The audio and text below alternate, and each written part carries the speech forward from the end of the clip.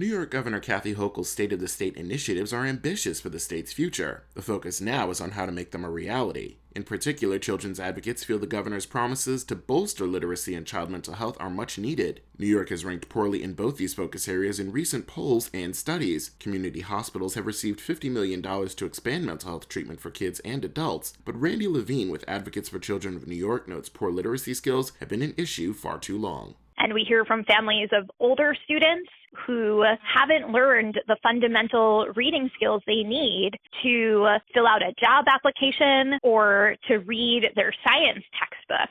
Hochul's plans come at a time when the state will need to step up and fund them. Given that federal pandemic education funds are drying up, some schools are facing fiscal cliffs. New York City schools are seeing unique circumstances since Mayor Eric Adams is proposing $500 million in cuts to education programs.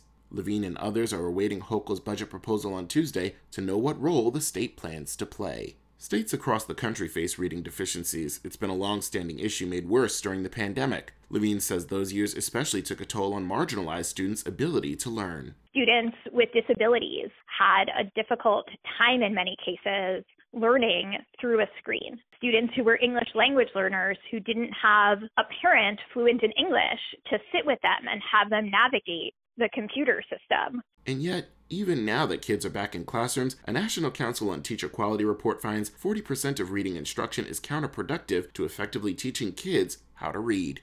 This is Edwin J. Vieira for New York News Connection. Find our trust indicators at publicnewsservice.org.